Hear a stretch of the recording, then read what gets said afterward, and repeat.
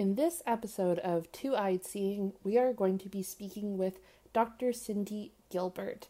She is a naturopathic doctor, author, and faculty member of the Canadian College of Naturopathic Medicine, and is very focused on treating those in our society who are stigmatized and marginalized in our wellness circles. So stay tuned for this amazing episode about how we can potentially be better at supporting our LGBTQ community and our BIPOC communities, and all the wonderful things that we're getting into in this episode.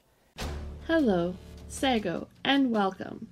You're listening to Two-Eyed Seeing, bridging the Western and Indigenous understanding of health, healing, and life. I'm your host, Dr. Sarah Connors, naturopathic doctor and birth doula and knowledge seeker of Mohawk and European ancestry. Each week, I will be bringing you information about health and wellness from both perspectives, so we can learn and grow together as we journey through life on this place we call Earth and Turtle Island. Welcome back, everyone, and welcome to another episode of Two-Eyed Seeing. As I mentioned in the intro, we have the wonderful Dr. Cindy Gilbert with us today, who is a naturopathic doctor, an activist, and there's so many other descriptors I could add on there. But what we're actually going to be focusing on today is talking about the LGBTQ community and how we can better support them as healthcare providers and just as individual people within the world. So with that, I'm going to turn it over to Dr. Gilbert, and we'll get started. Yeah, thanks so much for having me on. It's such a pleasure. It's, something that you and I have talked about so often is this piece around, like, not just around 2S LGBTQ plus communities, but inclusivity in general, and then intersectionality, that, like, we are not kind of single, I take that, I'm going to, like, misquote Audre Lorde right from the start, but that, we're not single issue people, or we're not single identitied people. And so we don't live single issued lives, right? That's why we have to take all these things into account. And we have to, as healthcare providers, we are all about treating the whole person, but that means seeing every person that we see for who they are in their entirety, in their multiplicity, in their intersections of their identities. Absolutely. And that's really what we wanted to talk more about with you today, and with you, our wider audience, our listeners, is that, and this is something Dr. Gilbert and I have had lots of conversations about, as she said, is that we're just scratching the surface when it comes to recognizing our LGBTQ plus community, and from an Indigenous lens, and we'll touch a little bit on this as we go through the episode, is how two-spirited individuals have actually been a big part of our communities, most of our communities, since long back. And so in terms of how we look at that, what would you say is kind of maybe one of the biggest things that we're struggling with right now, Dr. Gilbert, in terms of actually being the supportive healthcare providers and the supportive people of helping LGBTQ feel included and comfortable in their healthcare? Yeah, I mean, I think the biggest thing is, like, we're kind of at this point right now where we realize, or a lot of healthcare providers and a lot of people, who are listening to this podcast understand that there are huge barriers to accessing healthcare for certain people more than others, whether that, is because they've been racialized, because they haven't been represented as LGBTQ2S folks in medicine, and they're asked questions that are irrelevant to their lives, or there's judgment in the healthcare office, whether that's, like, with a medical doctor or a nurse practitioner or a naturopath or a chiropractor. It doesn't matter. And we're kind of at this point, like I said, where we realize there's an obstacle. Like, we didn't learn things in school.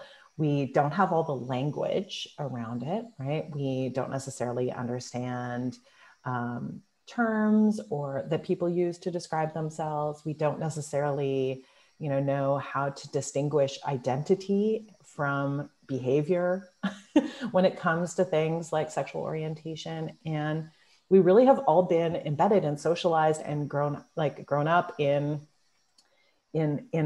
societies where, you know, gender is presented as binary and where sexual orientation is presented as heterosexual. And so we really have to do a lot of work now, all of us, continually to break down those barriers for ourselves, but break down the bias that we also have inherited or that we've grown up with and internalized, even for those of us who, you know, identify as LGBTQ2S, or, you know, like me, I grew up in queer community because my mother, you know, was out when I was a teenager. You know, even in those settings, we have to work so hard to break those things down and to better understand, you know, where all of our clients are coming from, where we need to move, and how, you know, as you said, how does this fit in with, you know, issues affecting other communities where, you know, there's a lot of talk right now about, I hear this all the time, these kind of myths. I call them myths in naturopathic medicine, but they're propagated throughout social media. You know, why are there so many more trans people than there used to be? Or, you know, what is Two-Spirit and how is this a new thing, as though it is a new thing? And so much of this rhetoric and these myths are based on, you know, ideas that gender has always been presented as this binary thing where there are men and there are women, or there are boys and there are girls, and that there are no other options, that there really are only these two binary options that have always been presented in every culture around the world. And that's just not true. And right. And it's not that there are more trans people or that Two-Spirit is, I mean, it might be a newer term, but it's not a new concept. And right. And the reality is people are finally, some people, somewhat, and I wouldn't say that this is absolutely true, but there is just enough less stigma that folks feel okay identifying and naming themselves in specific ways, or pushing back against the boundaries of binary gender and the norms of, and the, you know, kind of the norms of gender concepts and gender presentation. And you know, when we think about this in a Two-Spirit context, to bring in that intersectionality, right? This is not a new concept for indigiqueers, right? That this term, I mean, it is a term that came about in the 90s, coined by Myra Laramie, and it means different things to different people. But the idea is that is longstanding, not just in North American Indigenous communities, but also in other cultures traditionally around the world, where there were concepts of femininity or masculinity, but also concepts of folks who embodied both femininity or masculinity, or neither femininity nor masculinity, and that, you know, that from on a global scale, Indigenous and traditional concepts of gender and sexual diversity did not have the same kind of imposition of a gender binary that we, you know, kind of think about. And it's hard to wrap our heads around it because we have always thought about gender as this kind of linear concept where, you know, some folks are talking about this in different ways, you know, that gender is rather than a spectrum or a linear concept, that it's actually a galaxy of identities. And I really I love that. Yeah.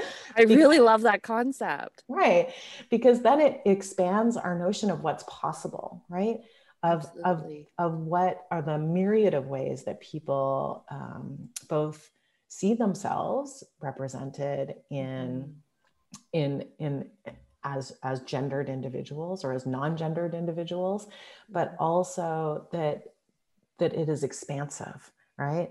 That Absolutely. it isn't a two-dimensional space either, right? That there are these kind of different ways. And when we look at history, or more recent history, we see the ways that gender binary has been imposed, you know, on Indigenous communities throughout the world through colonization, through things like the residential school system.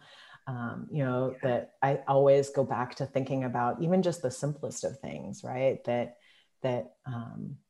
how many kids' hair got cut as part of socialization and normalization of gender binaries in the residential school system, or or by other folks through colonization, and how that plays into gender as well. And so, none of these concepts are new. It's just that they may be new to us. Absolutely. That is a different perspective that healthcare providers, we really have to like wrap our heads around, because we're not always the best at saying, I don't know, or I didn't know that. Thanks for sharing that with me. Because, sometimes it's our clients who like are teaching us, and we have to better learn to accept those teachings, and, and say, thanks for sharing. I'm going to look into this more, or I'm going to think this through, or I don't know about this person sitting across from me, but I want to know more about them, and to figure out how I can best, facilitate whatever their goals are. Yeah. And approaching not only our medicine, naturopathic medicine, but as a healthcare collective, approaching it more from exactly what you just said, that humility of, I don't know, but I want to learn, I want to understand. And since we're talking about that, would you want to tell us a little bit more about the new consulting service that you and your colleague just recently started? I think this concept is just such a wonderful thing that more people should definitely know about. Yeah, humility is a huge part of it, right? And so, that's one of the reasons why I've been doing the work that I'm doing, and why I started this consulting firm with my colleague, Arlie Milliard, is that, we saw this gap, right? These barriers, both a gap in the knowledge of healthcare providers, not just in naturopathic medicine, but especially in particular in wellness healthcare providers, or, more holistically minded healthcare providers, but also with conventional medical systems.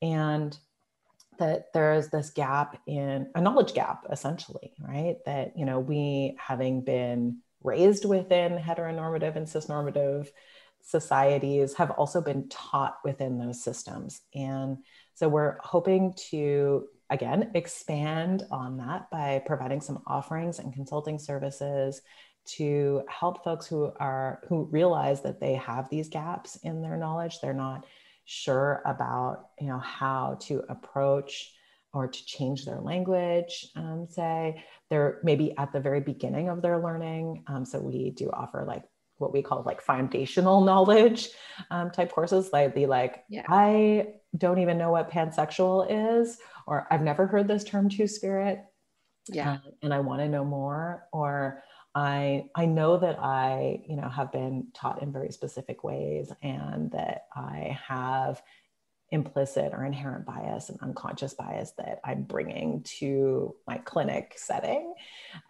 So how do I work to break that down? And so we've kind of developed some educational resources, and are offering one-on-one consulting to folks who maybe want to go deeper, or have a more personalized experience, to help them to break that down, to have more humility, but to build up their knowledge and their skills in this area, to be able to better serve not just their 2S LGBTQIA+ clients, but to better serve all, to work with all people of all genders, of all sexual orientations, of all backgrounds, of all families, types, and constellations.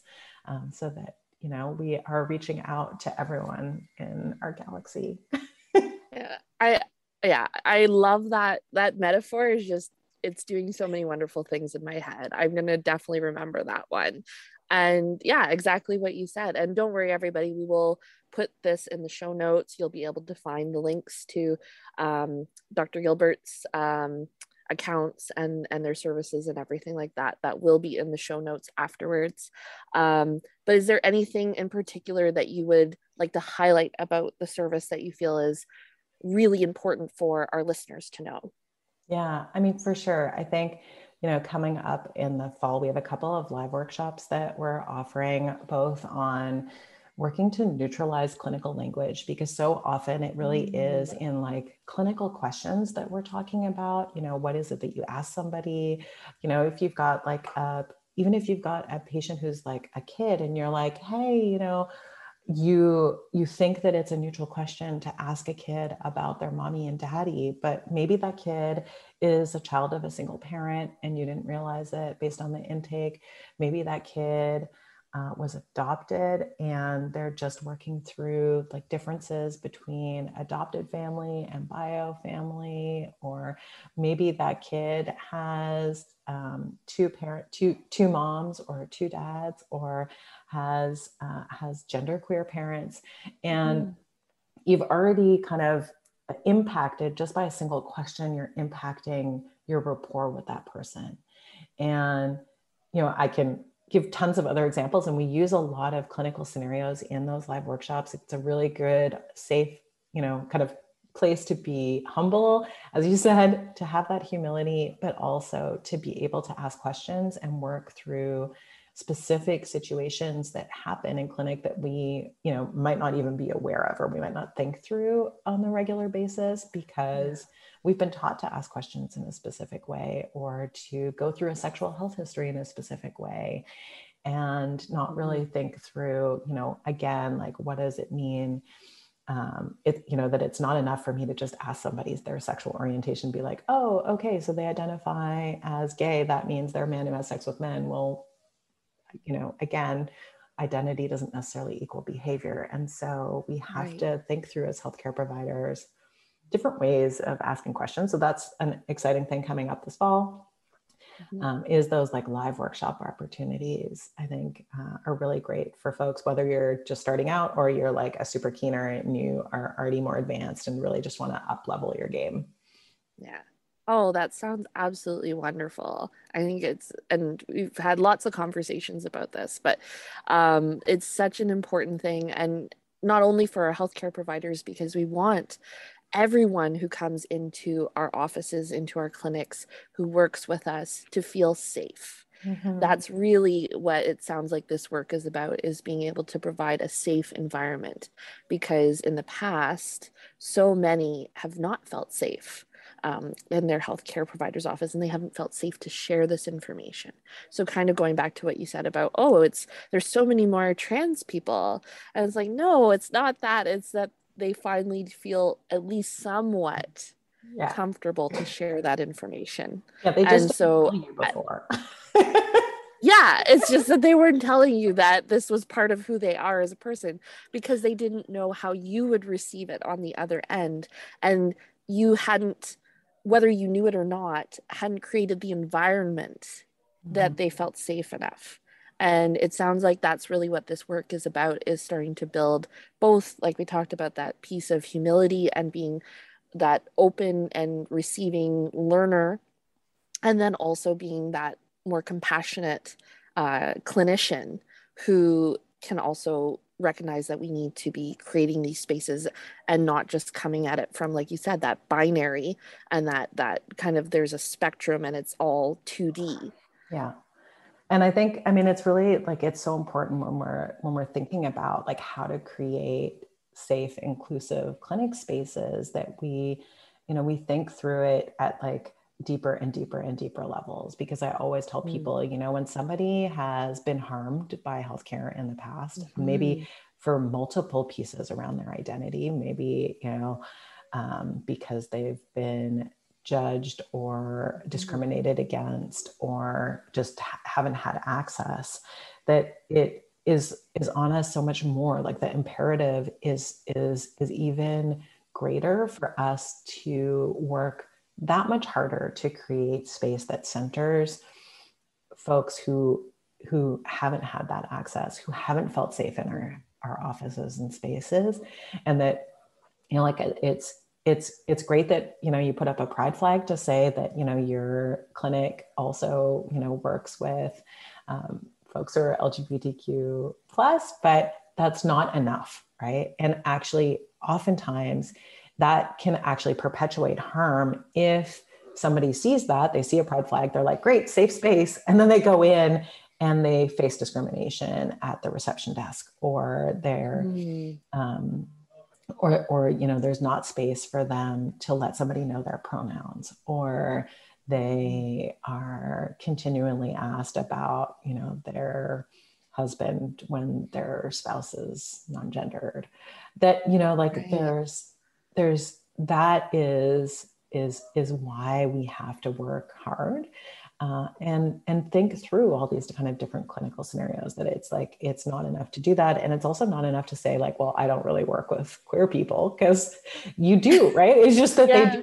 maybe they haven't felt safe disclosing that to you, or Yeah. maybe they're not safe coming to your office, but maybe you're the best at working, you're the best person who works with like knee osteoarthritis, or you're like an amazing practitioner who works with folks who have irritable bowel syndrome. And they want everyone, queer people, just like Indigenous people, just like people, like all people want to see the best person for the healthcare condition that they have. And they don't necessarily want to just, go see somebody who's like a fertility specialist, but for their sports medicine health, because that person is a person that they feel safe with. They want to go to the best person for their health concerns. They want to, be able to go anywhere and be anywhere. And breaking down those barriers is why we started doing this work, and why we're,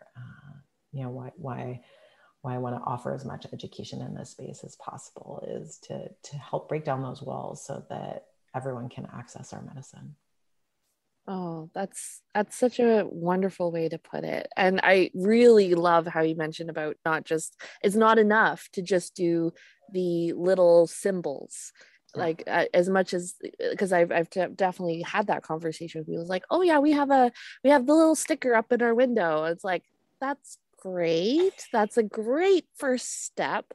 But exactly what you said is we need to start having that conversation with ourselves and with our colleagues and our wider communities about how we can take it to that next level, so it's not just essentially a paint job, and it's not actually dealing with what's, if we're using the car metaphor, what's under the hood.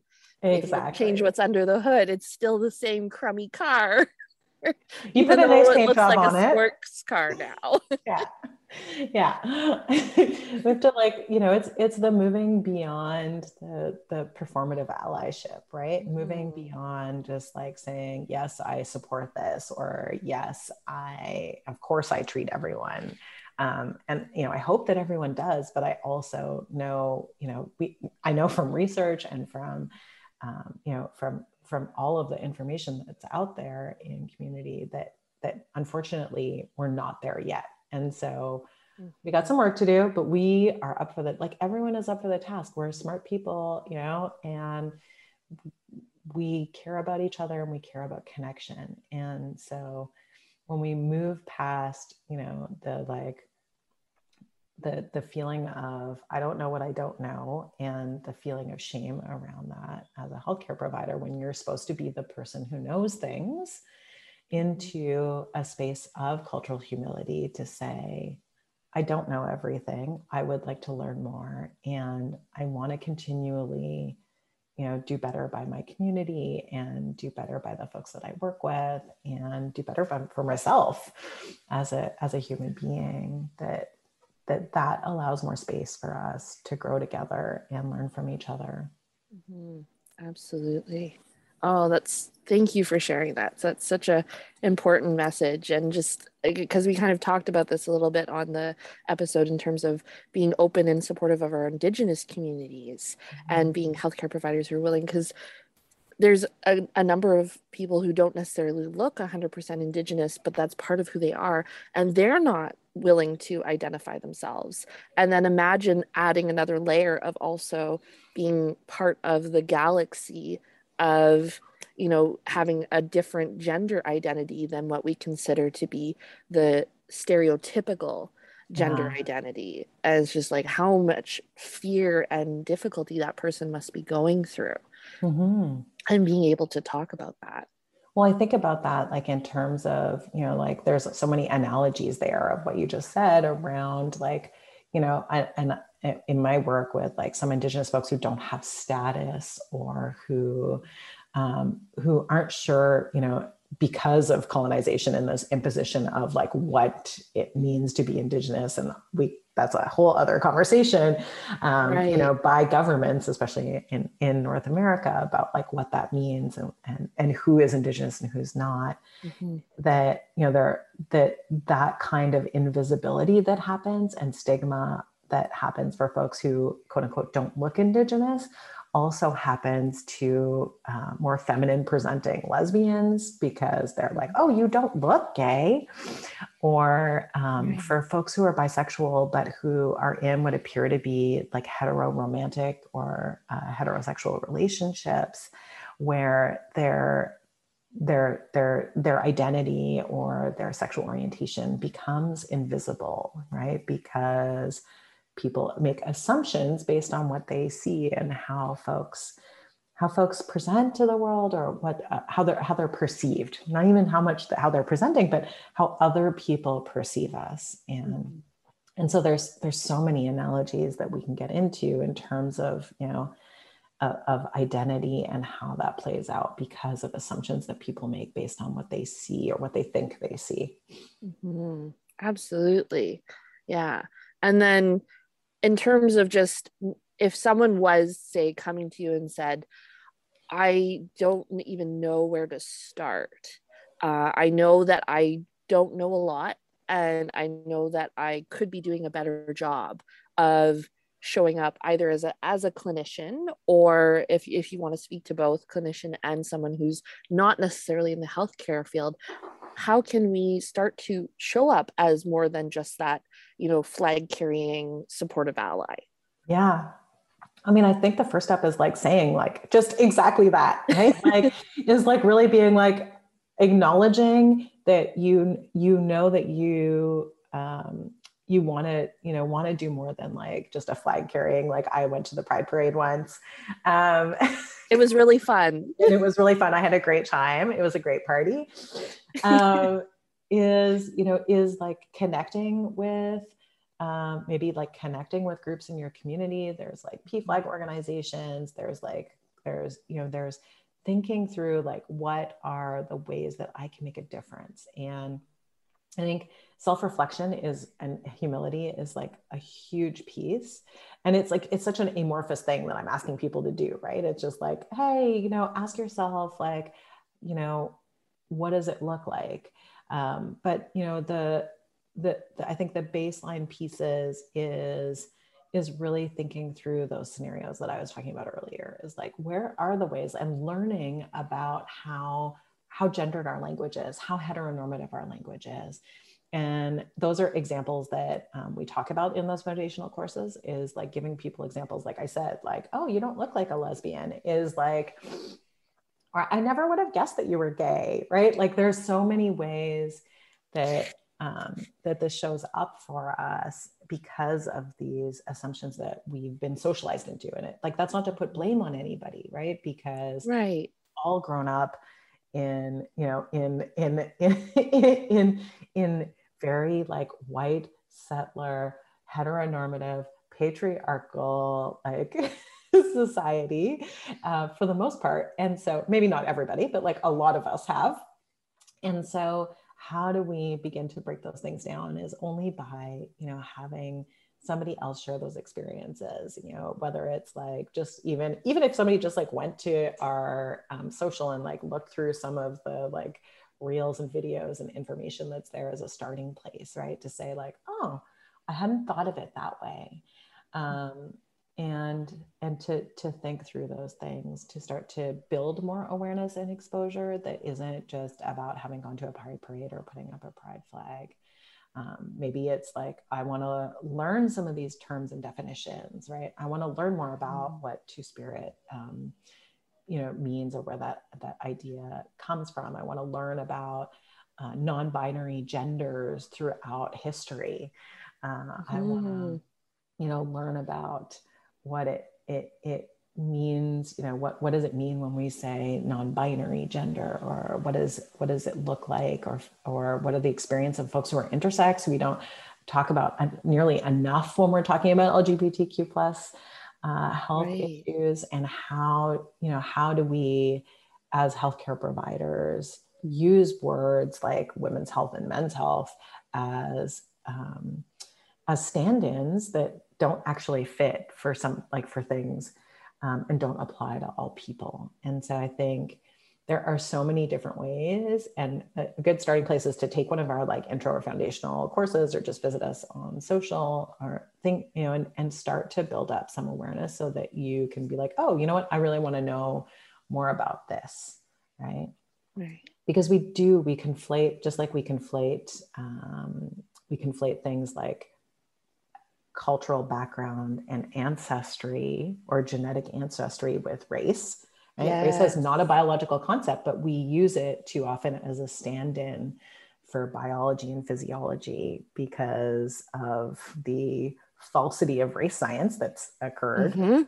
But we do the same thing with gender and sexual orientation, that we use them as stand-ins for chromosomal health, or for pelvic organs, or for hormone production. And those are not, they're sometimes aligned with gender identity and expression, but not always. And so we have to kind of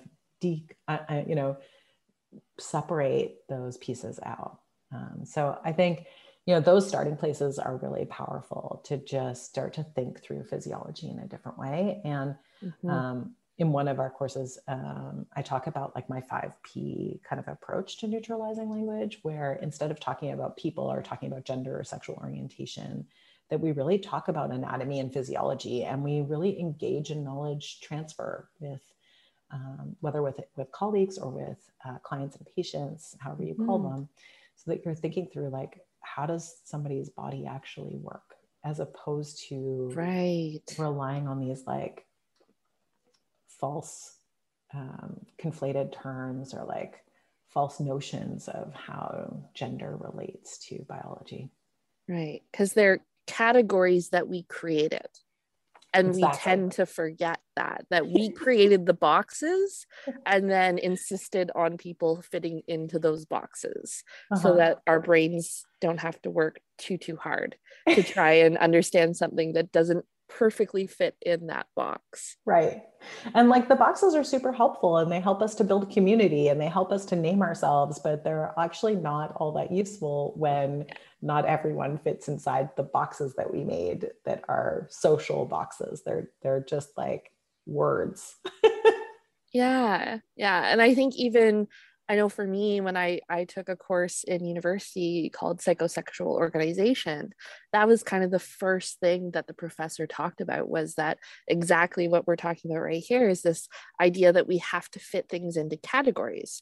Even from the time we're children, this is what we're taught. Like, this is blue, this is red, this is, green, this is yellow. It goes in the blue box, it goes in the yellow box, it goes in the... And so we've done that with almost everything. And so it sounds like what you're saying is that we need to start to realize that as much as these terms and these words can be useful in terms of having common language to be able to understand and to speak to each other, it's also trying to loosen up the reins a little bit so that we can allow for things that don't perfectly fit inside that category. Exactly. Yeah. So, I mean, they're useful, but they've also created assumptions for us. They've also limited our thinking, like, and our ability to experience, again, going back to that analogy, like to experience the world as a galaxy, right? Or as multiple galaxies, and to experience ourselves as both like connected and the same as human beings as each other, and very similar, but also having unique identities and unique places in the world. And so, yeah, they're both helpful definitions and terms, but those boxes, like, that we check off on every single intake form, right? Or every registration form, or every other form that people fill out, there's all these like check boxes to fit, that actually there's a large chunk of people that don't neatly fit into those boxes that we've created, or that, that have been useful in some ways, but also are limiting to us in so many others. And so it's about, maybe changing the boundaries of some of those boxes, adding some more options, thinking through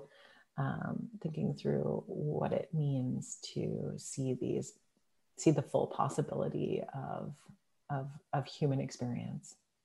Mm-hmm. Oh, that's such a wonderful way. I think that's a perfect place to wrap things up for today, because that was such a lovely way to summarize what we've been talking about today. Dr. Gilbert, thank you so much for your time with us today. If people are wanting to connect with you, what would be the best place to do that? And we'll also add this in the show notes. Don't worry, everybody. Yeah, for sure. People can connect with me on social media. Personally, I'm at Dr. Cindy ND or Heal All Consulting, which is the consulting business with Arlie Milliard that I started. It's like very much focused on this issue. So that's the great way. Or our website, healallconsulting.ca. And I'm really looking forward to connecting with everyone. Oh, wonderful. Well, best of luck with the launch of Heal All Consulting. And for those who are interested, remember that Dr. Gilbert mentioned that there'll be some webinars and things available in the fall. So definitely check that out. And definitely go to the show notes to check out those links so you can connect. And just Chi-miigwech, Nyawa. Thank you so much, Dr. Gilbert, for sharing your knowledge and your time with us today. And for anyone who has, as I've said before, you guys, if you have questions, you want to hear more about this topic, please do let me know, because this podcast is meant to be a resource for all of you. So hope you all have a wonderful, wonderful day, and Bamapi, everyone. Chi-miigwech, Sarah. Thanks for having me. Thank you, Nyawa, for listening to Two-Eyed Seeing. Leave me a comment, and if you feel called to, please leave a review in iTunes and subscribe to this podcast. If you have questions about the episode or suggestions for upcoming podcasts, please reach out to me at www.sarahconnorsnd.com.